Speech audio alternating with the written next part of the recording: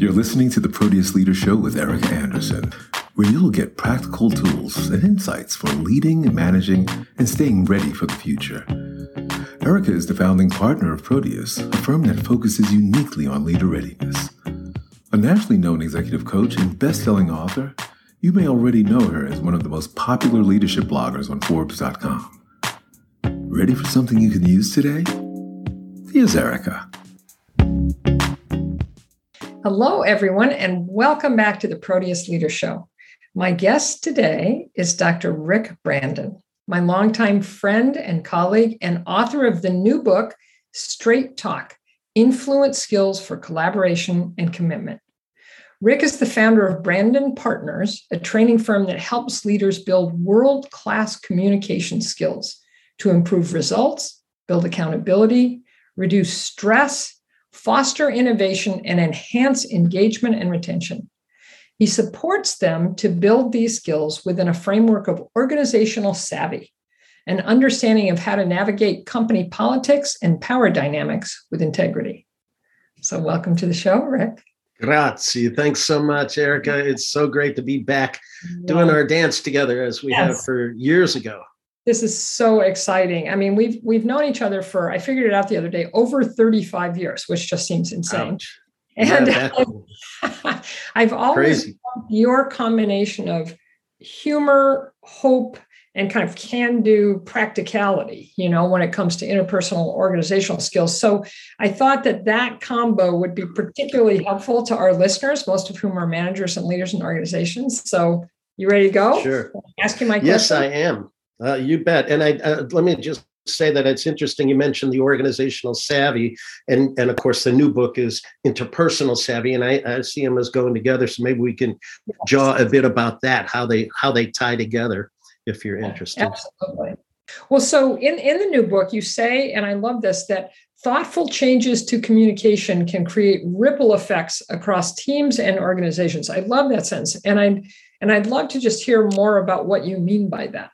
The whole issue of communication, I think people underemphasize.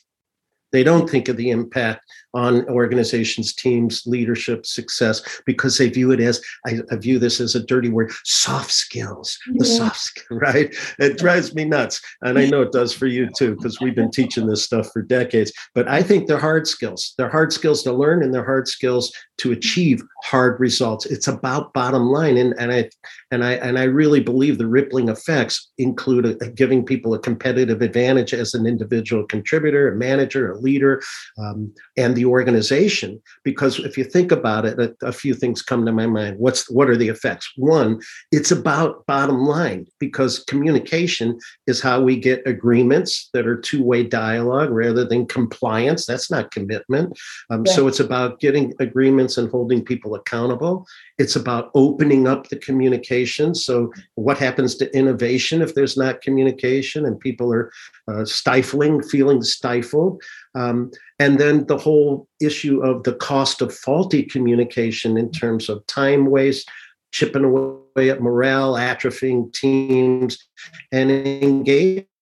Because I don't know about you, but I think of people who tell me they're leaving their company. And of course, we have the Great Resignation. What was it? Have you heard these numbers from SHRM, Society of Human Resource Managers, that in 21, there were 3.5 million people leaving their companies every month. In 22, they estimated, I think it's hit at 4.5.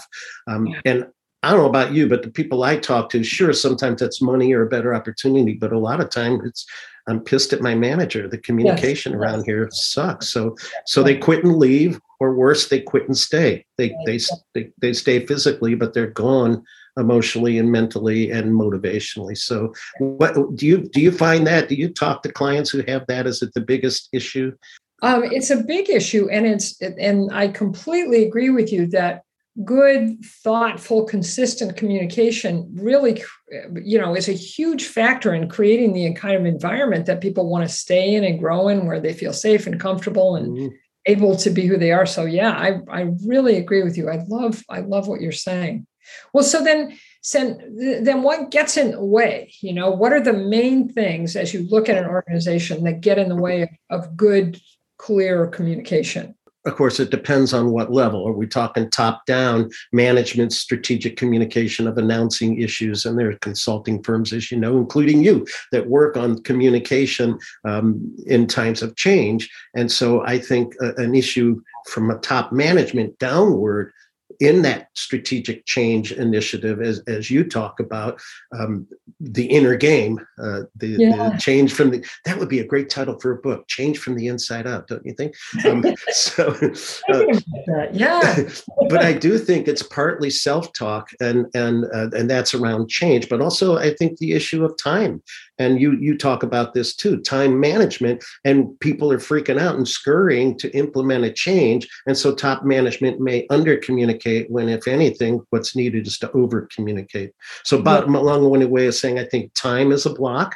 Yeah. I also think people's attitudes and self-talk. We both have worked with the issue of self-talk, and Proteus does a lot on that. In fact, that popped up on my welcome to the webinar, to the Zoom meeting. It said we work with self-talk. So I think people don't have their mind in the right place, and they view communication as fluff, as touchy-feely, as charm school. So again, they throw the baby out with the bathwater, and instead of realizing, wait a minute, I call it being mentally fit, FIT. The F is to foster the business goals. They're blocked because they don't realize the business goals, some of which I just mentioned.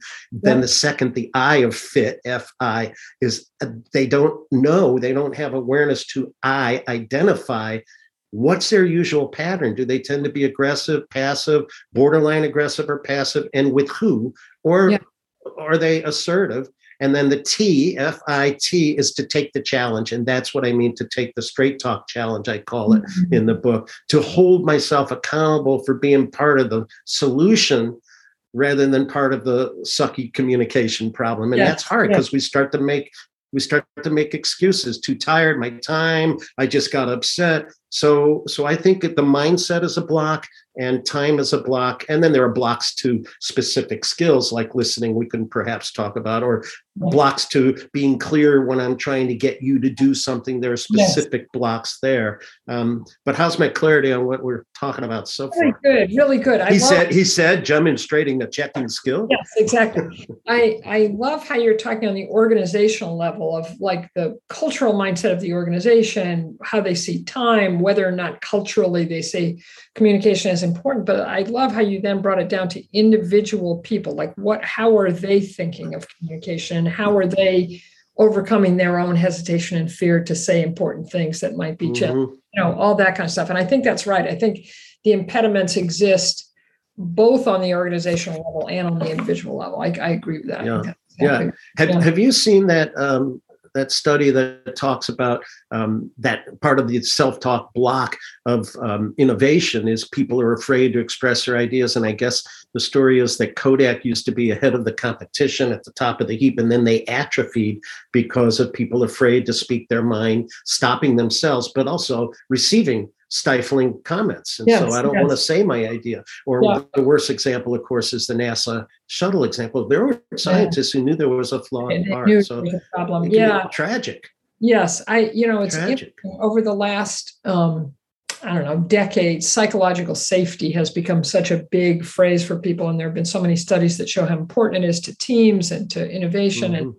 And I think what you're saying, and I agree, is that a lot of psychological safety is how we communicate with each other. When you say something either challenging or new, how is that received? Is it listened to? Is it do people follow up with curiosity, or do they shut it down? So I completely agree with that. I think a huge part of psychological safety is how communication is offered and received. Yeah.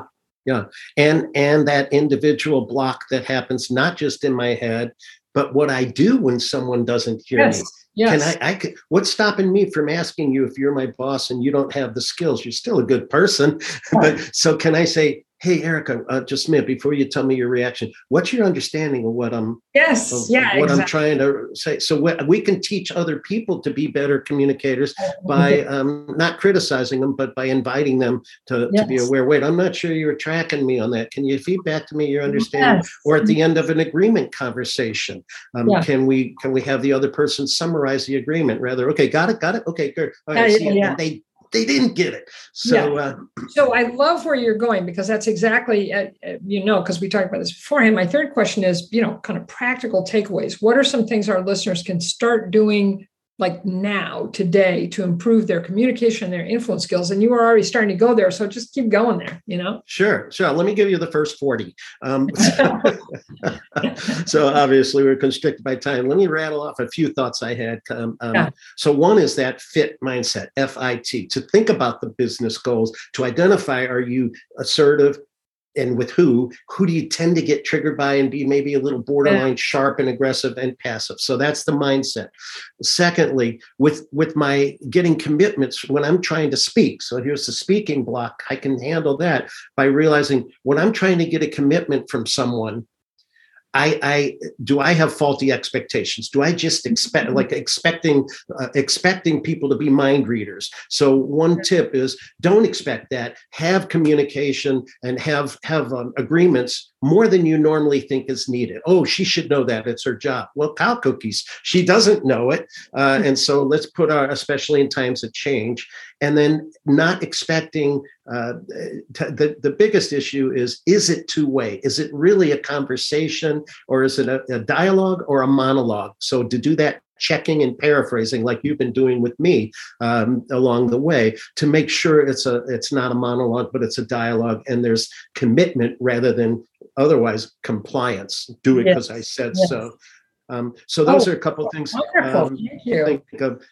There's a few more, but I don't know what our timing is. So let me know. So I always promise my listeners that we'll keep this, kind of short and sweet, around 15 minutes. Yep. So, and we could keep talking for hours. So we won't. We'll stop. Okay. Cool. Of course, there's 159 tips in Straight Talk influence skills for collaboration and commitment. Operators are standing on call. Precisely. So that's exactly where I was going to direct people. So this is just kind of the tip of the iceberg. And I really encourage you to buy Rick's book. And if you want to find out more about his work and to get a copy, figure out how to get a copy of Straight Talk, just go to brandonpartners.com. Right, Rick? That's where they should go? And, or brandonpartners.com/straight talk book. But they can see it if they just go to brandonpartners.com. I really had a blast. I could do this for 15 hours, not 15 minutes. So thank you. You're so welcome. It's been lovely. And listeners, if you want to find out more about how Proteus supports leaders to be even more effective in these wild times, you're welcome to go to proteus.com, click on topics. ProteusLeader.com, click on topics and choose change from the inside out. So thank you, Rick. And thank all of you for listening. And until next time, here's to creating the life you truly want. We hope you're feeling better equipped to create the career, the business, and the life you want. For more insights and tools for leadership and management, join us at ProteusLeader.com. Have an excellent day, and thanks for listening.